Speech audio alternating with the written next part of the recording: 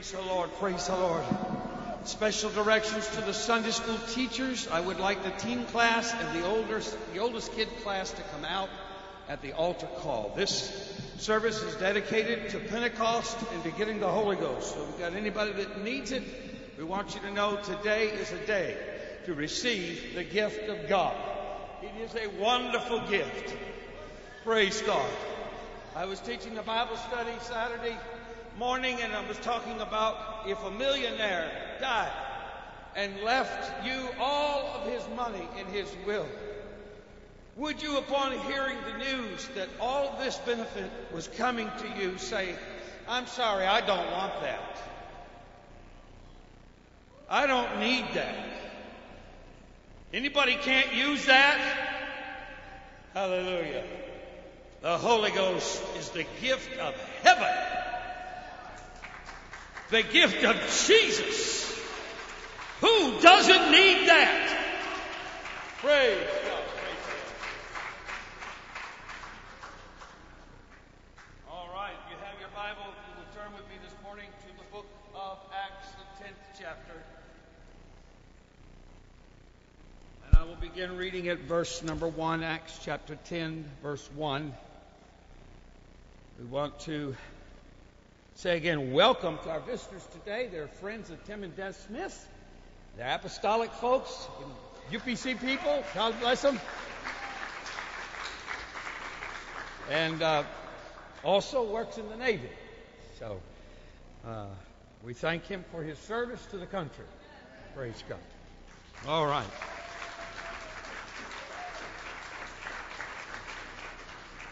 Acts chapter 10, verse 1. There was a certain man in Caesarea called Cornelius, a centurion of the band called the Italian Band.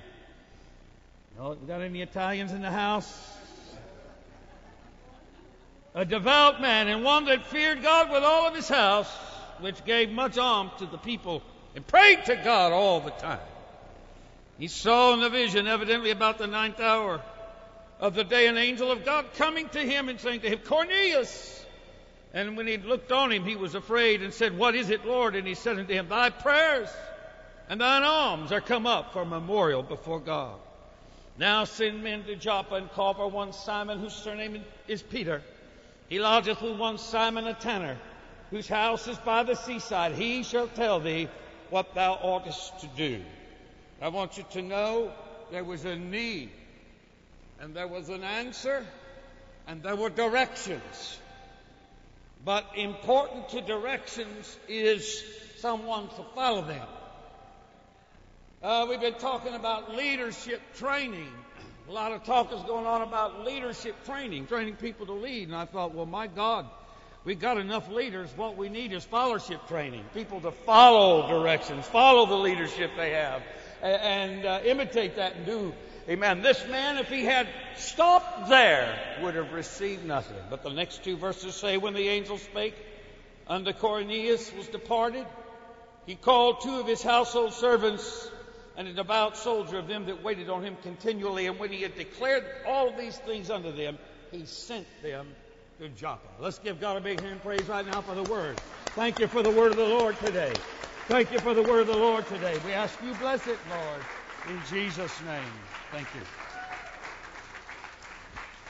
Shake a few hands as you're being seated. Greet someone. Welcome them to the house of God.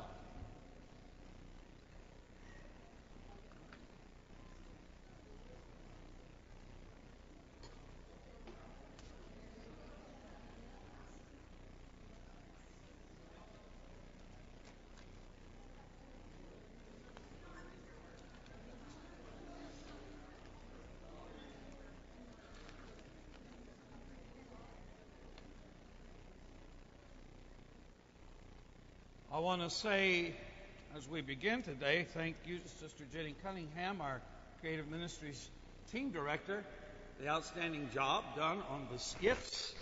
Weren't they wonderful? Amen. The children got to be in a play where they could really show what they had, and I'm impressed. Amen. I'm impressed with all of it. They all did great, and wasn't there a great message in all of that?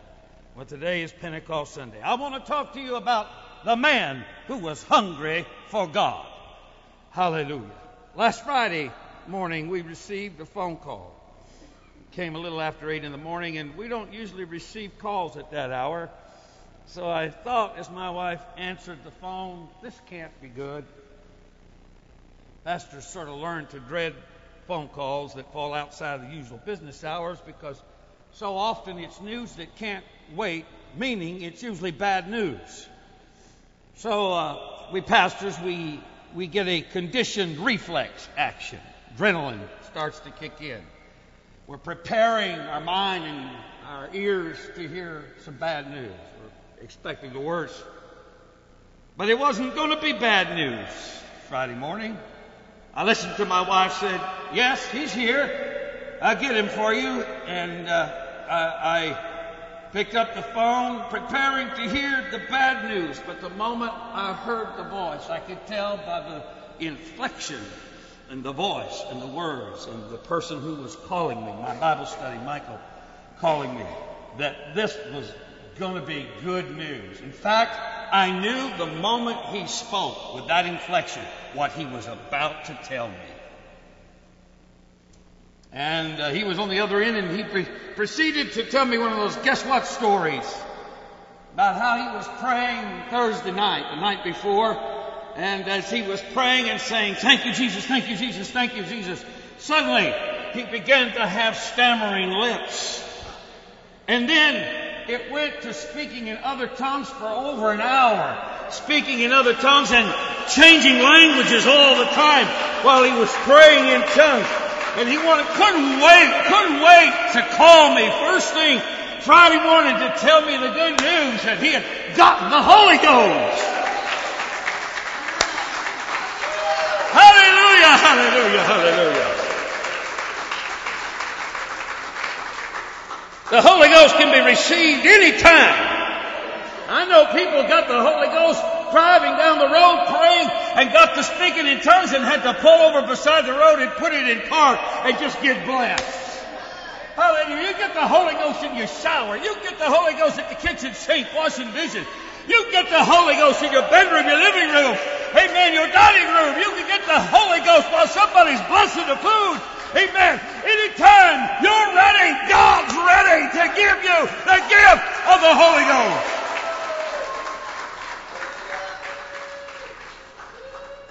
Modern Pentecost has grown at a staggering rate. And ever since its recognized advent 114 years ago. But even as it seems that it's reaching its high point of dissemination, it is at the same time, it seems to be losing its steam, losing its power, losing its punch.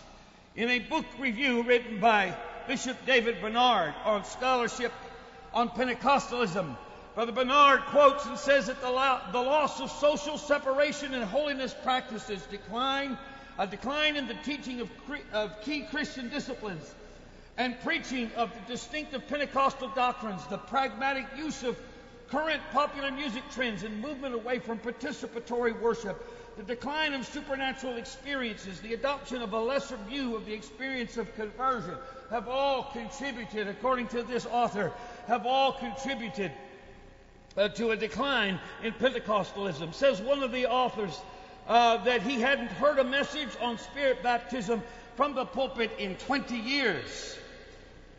Quote, many contemporary churches affiliated with classical Pentecostal denominations have become doctrinally bland in their attempts to catch the biggest market share and not offend potential parishioners. The essential question is, why have classical Pentecostals stopped practicing and teaching about tongues and other charismata? He goes on to quote Stephen Land in this book, who describes how many churches in essence have become filling stations, circuses, nightclubs, or mere schools. He noted a decline in spirit baptism, in tongues, in manifested spiritual gifts, as churches seek respectability and social accommodation. According to David Roebuck and Darren Rogers, Pentecostals are in danger of being swamped by cultural and religious fads and fashions in various quarters. Respectability has replaced consecration. relevance has become more important than holiness, and Pentecostal's distinctive testimony has been obscured. This great tradition that we have received that comes directly from the Word of God, the teaching of the Scriptures, and is an outprocessing of people whose spiritual hunger for God was so great that they went back to the pages of the Bible, stared down eons and millennia of history and church activity to find again the lost treasure in the house of God, the Holy Ghost speaking with other tongues and all the power and the anointing that comes with it. They dared to believe they could receive it, and did receive it, because they were hungry and seeking for something that church couldn't give them, that tradition couldn't give them, that denominations couldn't give them, that religious practice couldn't give them. It takes a relationship with God that is personal to be able to experience the blessing that comes from within. That fits so well with Michael's experience since he got the Holy Ghost. He's been going through a difficult personal time, as you know, with his wife being so very sick. And he has sought comfort in a nearby church that offers a prayer group that meets frequently of a morning. And he will meet with them and try to just, get a little strength to get through the day. And they'll come over to the house and they'll pray with his wife. But it's a very laid-back kind of prayer, very quiet, traditional sort of a prayer. And since he got the Holy Ghost, and he's been praying with his wife and speaking in tongues. And when you really get the Holy Ghost, there's something that's just a powerful energy that wants to come out. It wants to burst out. In fact, the word power, you shall receive power after the Holy Ghost comes upon you, is from the Greek word dunamos, from which we get the modern word dynamite. It is the root word for dynamite. You shall receive dynamite after the Holy Ghost has come upon you. Hallelujah. You're going to get power. How do you restrain that power? How do you tap it? How do you hold it back? I tell you what, it's a dangerous thing to attempt to restrain power. For the more that you attempt to restrain it and hold it in, the greater its potential to explode and do damage is. You cannot put the new wine in old wineskins, because it's fermenting. It's got gas. It's going to bubble out. It's going to blow up. If you do try to hold it in, it'll blow up. You cannot hold the Holy Ghost back. The Holy Ghost had no sooner hit the planet on the day of Pentecost in the upper room than verse 5 of Acts chapter 2 says, when this was noised abroad. No sooner do we hear that they all spoke with tongues as the Spirit of God gave them the utterance, that the next thing says, when this was noised abroad. You can't get the Holy Ghost, amen, silently. It's got to be a vocal expression, and your tongue is going to be used, and out of your belly will flow rivers of living water. How do you stop the flow of a river full of water? You don't stop it. So his charismatic friends, his so-called tongue talkers among them, they'll say, well, we've got a few people in our church that talk in tongues, so we've got tongue talkers. But they admonished him to tone it down. Don't pray so loud. Tone it down. He's praying beside his sick wife, desperate for God to do a miracle and healing. And they're tapping him on the shoulder and telling him to tone it down. And rightfully, he's getting disgusted. Hallelujah. And I want to talk to him, and I talked to him, and I said, you know what? I said, those people over there, they're Pentecostal light. Kind of like Bud Light, That's what I call them, Pentecostal light.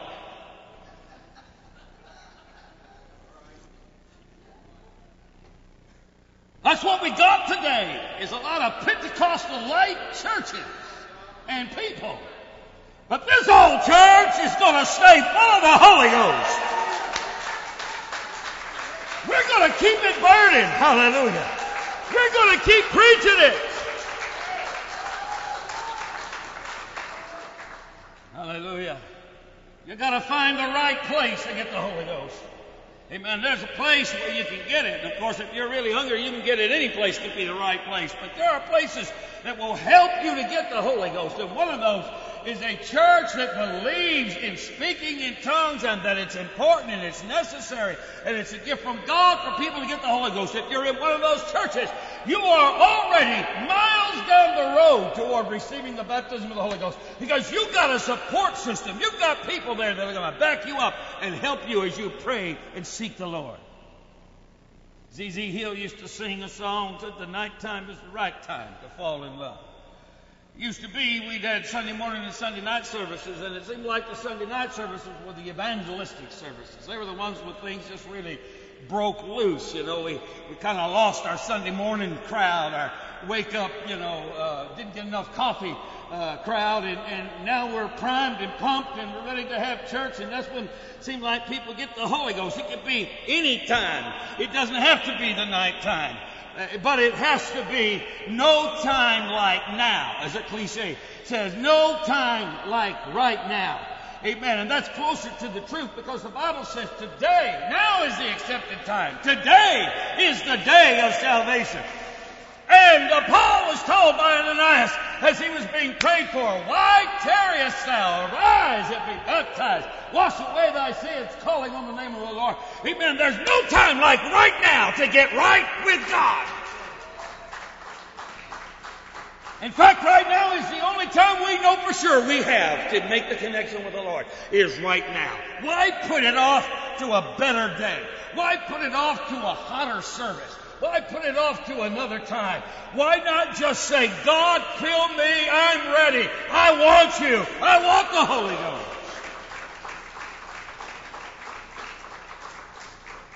You cannot believe how anxious Jesus is for you to receive the Holy Ghost.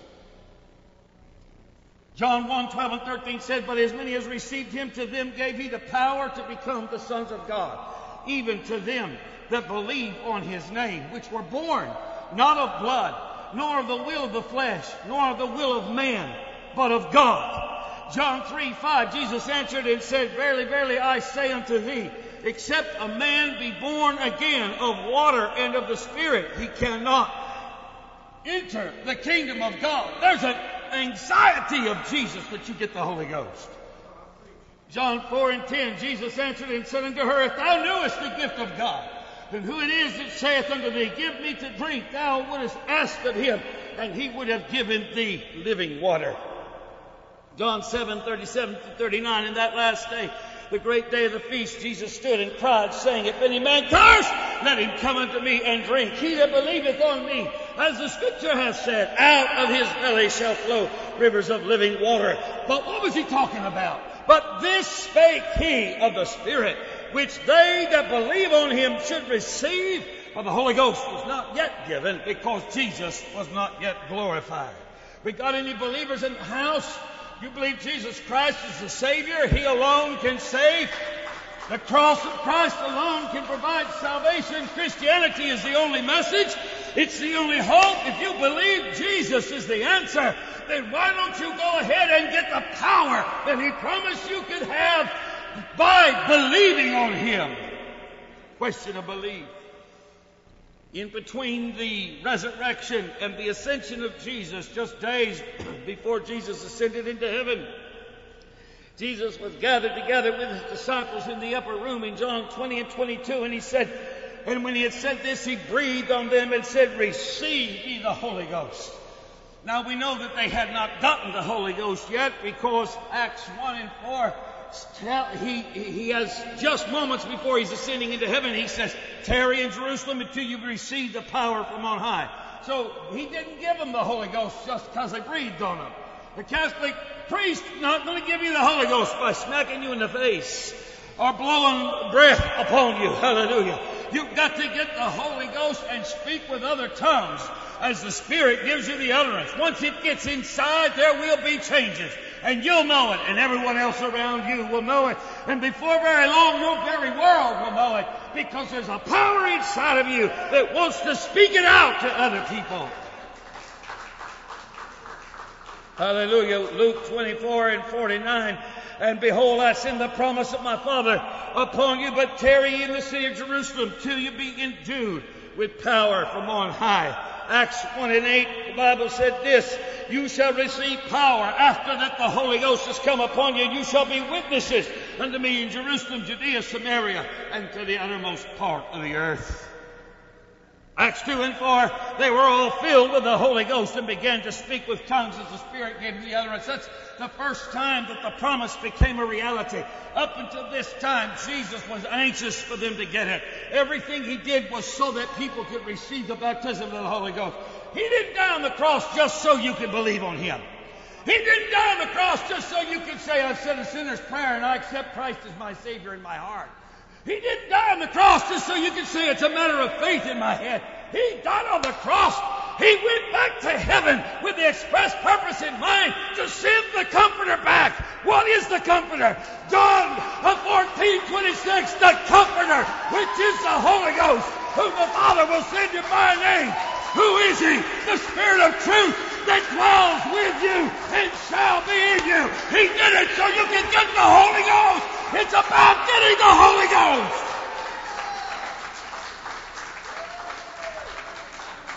If you do everything the Bible says and fail to receive the baptism of the Holy Ghost, you missed it all. You missed the most important thing. You missed the great benefit of heaven. It is the gift of God to men. Then Peter said unto them, here's where it comes down to everyone else. Men and brethren, what shall we do? Then Peter said unto them, repent and be baptized every one of you in the name of Jesus Christ for the remission of sins, and you shall receive the gift of the Holy Ghost. For the promise, this same promise that Jesus gave us is for you, for your children, all that are afar off, and everybody the Lord is calling to him. Nobody gets away. Nobody gets out of it. There is no excuse. There is no cutoff point. There was no, that was then and this is now. If you want to be in a church that's a church, get in a Holy Ghost church. Hallelujah, hallelujah.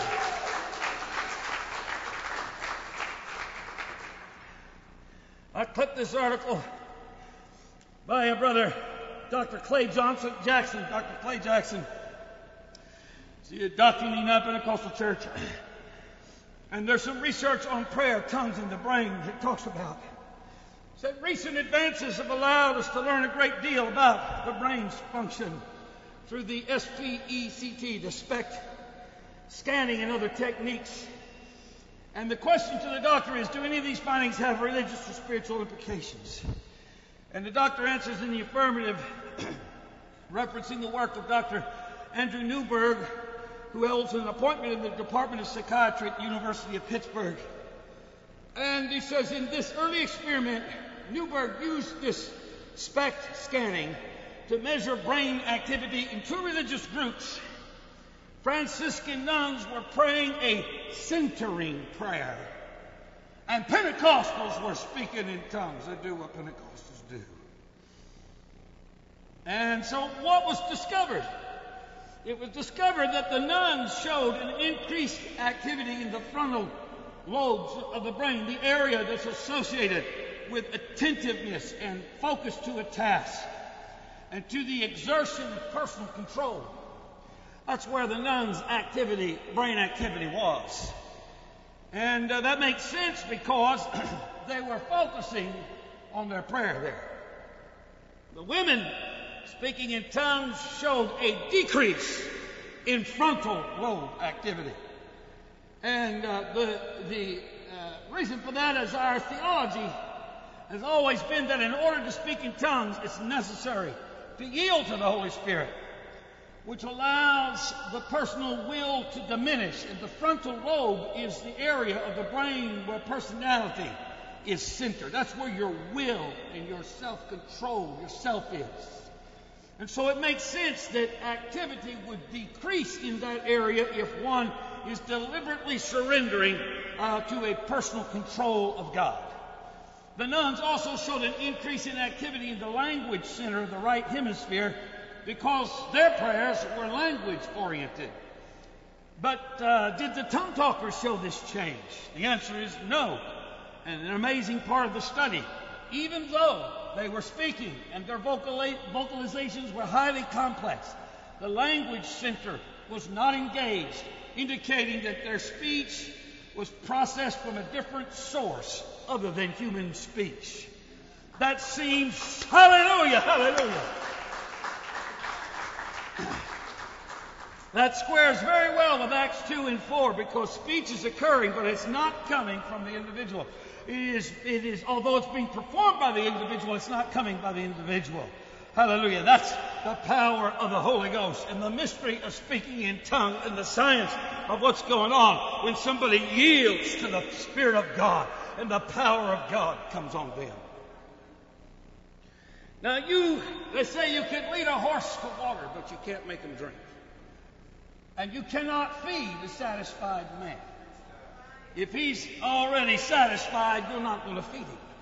There's a lot of people in this world that are not living for God, and they're happy with what they're doing. They're satisfied with their lifestyle. They're satisfied, basically, with what's going on in their life. There's not a hunger inside of them. Phoebe was telling me yesterday about a 13-year-old cousin. He's 13 years old. And his family split up. His mom got with a Jehovah's Witness guy, and so he's been raised in Jehovah's Witness.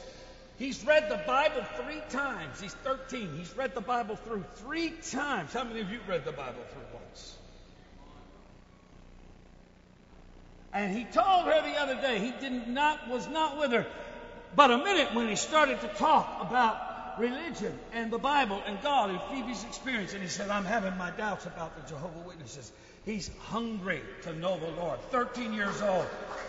There's some people in this life. Now, I wouldn't say he's a bad sinner. He's a kid. What chances he has to really get into it? But there's something inside of him that wants God. And there can be something inside of you that wants God. No matter what, I want God. Wherever he is, let me find him. I'm searching. I'm hungry. If you don't want God, you won't find him. You can trip over him and you wouldn't see him. He could fall on you and bust your head open and you wouldn't know what hit you if you're not looking for God. Some of us get saved out of pure chance because we got married to somebody or born into somebody's family who was looking for God, who was hungry for God when we weren't. Hallelujah. And if it had been left up to us on our own, we'd have gone straight to hell. We'd be hell-bound today. But we got lucky. Somebody got blessed, and we got along with it. And we're thankful we got saved. There's people with a real hunger for God. My mother-in-law was one of those ladies that had a hunger for God. Her hunger for God was so great, she switched to all the churches in town, trying to find a church. She read in her Bible. You know somebody's hungry for God when they pick up the Bible and read it all on their own. They're not doing it because of a program. They're not doing it because of a church. They're not doing it because somebody told them they should do it. They just are doing it because they're hungry. Something in there has got an answer. Got to be an answer in here somewhere. Got to be an answer in here. This great book about God. There's got to be something in here that'll help me to understand about Him. So she read and found where they baptized people in Jesus' name in the book of Acts. And she was studying it. She found that people were baptized in Jesus' name, and she wanted that. She went to her pastor and said, sorry, we don't do that here. So she changed church after church and pastor after pastor, went all around town trying to find a pastor that would baptize her in Jesus' name. And she couldn't find any of them. None of them would do it. None of them. But an ad in the paper put out by our pastor talked about being baptized in Jesus' name. Hallelujah. God knows what He's doing. Let me tell you, whether there's a Cornelius anywhere, God knows where that person is. God knows where the hungry are. He knows where they are. Hallelujah. Amen. I could talk about it and name names. Hallelujah. The long and short of it was, she called Pastor Stanley Hamby up and said, will you baptize me and my family in Jesus' name? He said, yes, I will. They made the appointment. The first thing that they did when they got there was get baptized, and my wife was the first one to get baptized out of all of that family. And she was 14 years old, and if the pastor and they had prayed with her right there in the tank, she would have got the Holy Ghost in the water. She was that close to the Holy Ghost. But there's something about hunger. It was passed down from mother to daughter. Hallelujah. It could be passed down from father to son. Or you could just find it in your own. My dad was hungry for God. An 18-year-old alcoholic in the Navy. And he would fall asleep drunk every night praying, God, if you're there, show yourself to me. Help me to find you. Hallelujah. And one day God put a Pentecostal boy in his bunk as his bunkmate. He'd been on the ship and he invited him to Pentecostal church. And it was all there from that point on. Hallelujah. If you're hungry, God will find you. God will find you.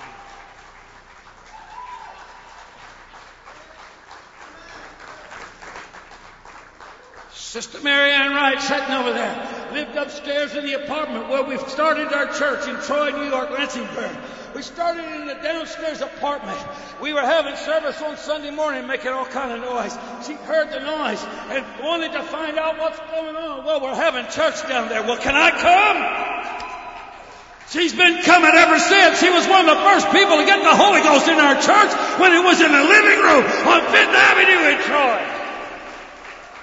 Hallelujah. Hallelujah, hallelujah, hallelujah. Oh, God will honor the hunger. He'll honor the thirst. I talked to you about Brother John Heller a couple Sundays ago. He was a Catholic going to church 5, 6 days a week, 7 days a week, going to morning mass before work. He and his wife trying to connect with God, trying to save their marriage, trying to pull their life together. And some Pentecostal boys went to work with him, and he heard them talking about the Bible and God, and he got in a conversation. They told him about the Holy Ghost, invited him to church. Invited him to take a Bible study. Well, it took a little while before he would agree to come. But he finally came on a Sunday. Hallelujah. And that was the Sunday I preached on his favorite Bible story about Mary and Martha. As soon as I was done preaching, he came charging from down there, running. He ran, threw himself across the platform, and within 10 minutes was speaking in other tongues as a spirit. If you're hungry, God will give it to you. But you cannot feed a satisfied man. You can only feed a hungry man or woman. Hallelujah. Cornelius was hungry for God. He wasn't in the right time. He wasn't in the right place. He wasn't in the right church. He wasn't in the right nation. He wasn't part of the right race of people. He didn't have any inside help. Hallelujah. But he had something that made him want God so bad, God couldn't turn away any longer. The man who was hungry for God. The man who was hungry for God. And God told him how to find a preacher. You can't be saved without a preacher. Hallelujah. Amen. The Bible tells us, how shall they hear without a preacher? And how shall they preach except he be sent? Behold, how beautiful are the size 11s of a preacher who preaches the gospel. Feet are about the ugliest part of your body, but the Bible said the preacher that got you to heaven, why, his feet are beautiful enough to kiss. They're beautiful. Hallelujah. Don't disrespect the man of God that preaches you. Whatever you do, don't let anything get between you and your shepherd.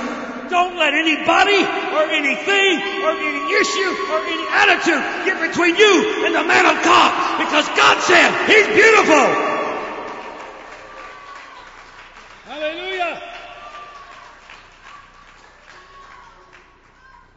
So Peter went, and while he was preaching, while he was doing his thing, he didn't know what to expect.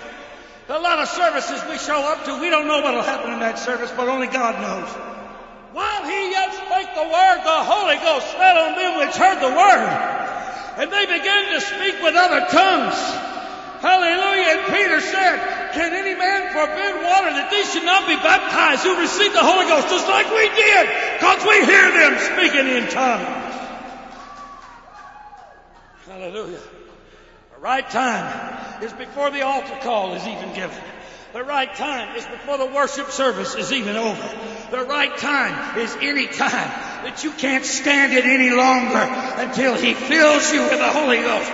Because you can't stop a hungry man or woman from getting God's Spirit. You can't stop them from getting it. They're going to get it.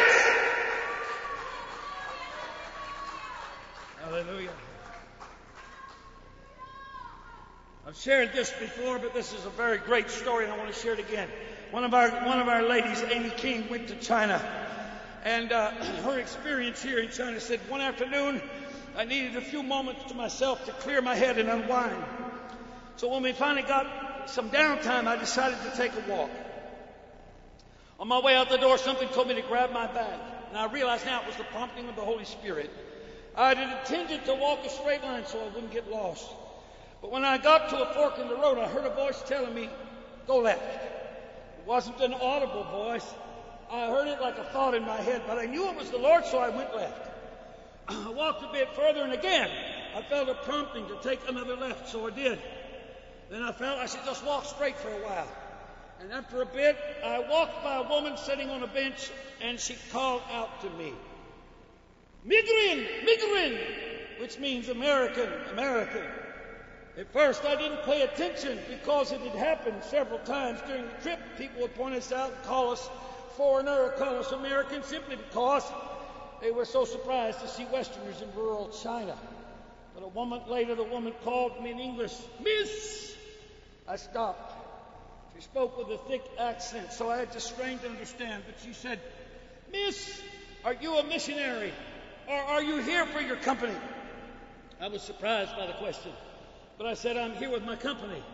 She really looked disappointed and just said, okay, okay. And I almost kept walking, but something about the disappointment in her voice stopped me. I asked why she wanted to know.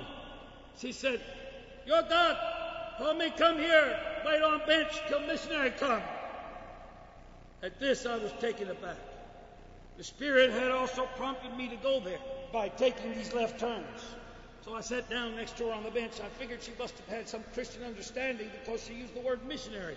She also seemed to associate this word with Americans because of how she called out to me and because she said, your God. This woman didn't know anything about me, so for her to say, your God was interesting. So I asked her if there was something she wanted to know. And without hesitating, she said, yes. Did the Americans take their God from the Jewish God?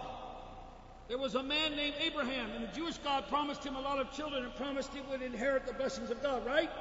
Why do Americans think they can have this God and they are not from Abraham?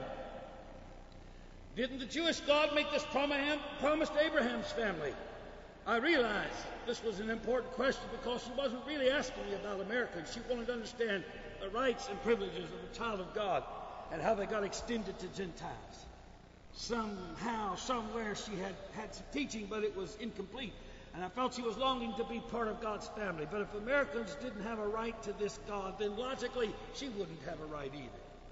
I had my Bible in my bag. I wanted to take it out and show her some things in the Scriptures, but teaching the Bible outside government-sanctioned free self-church is illegal.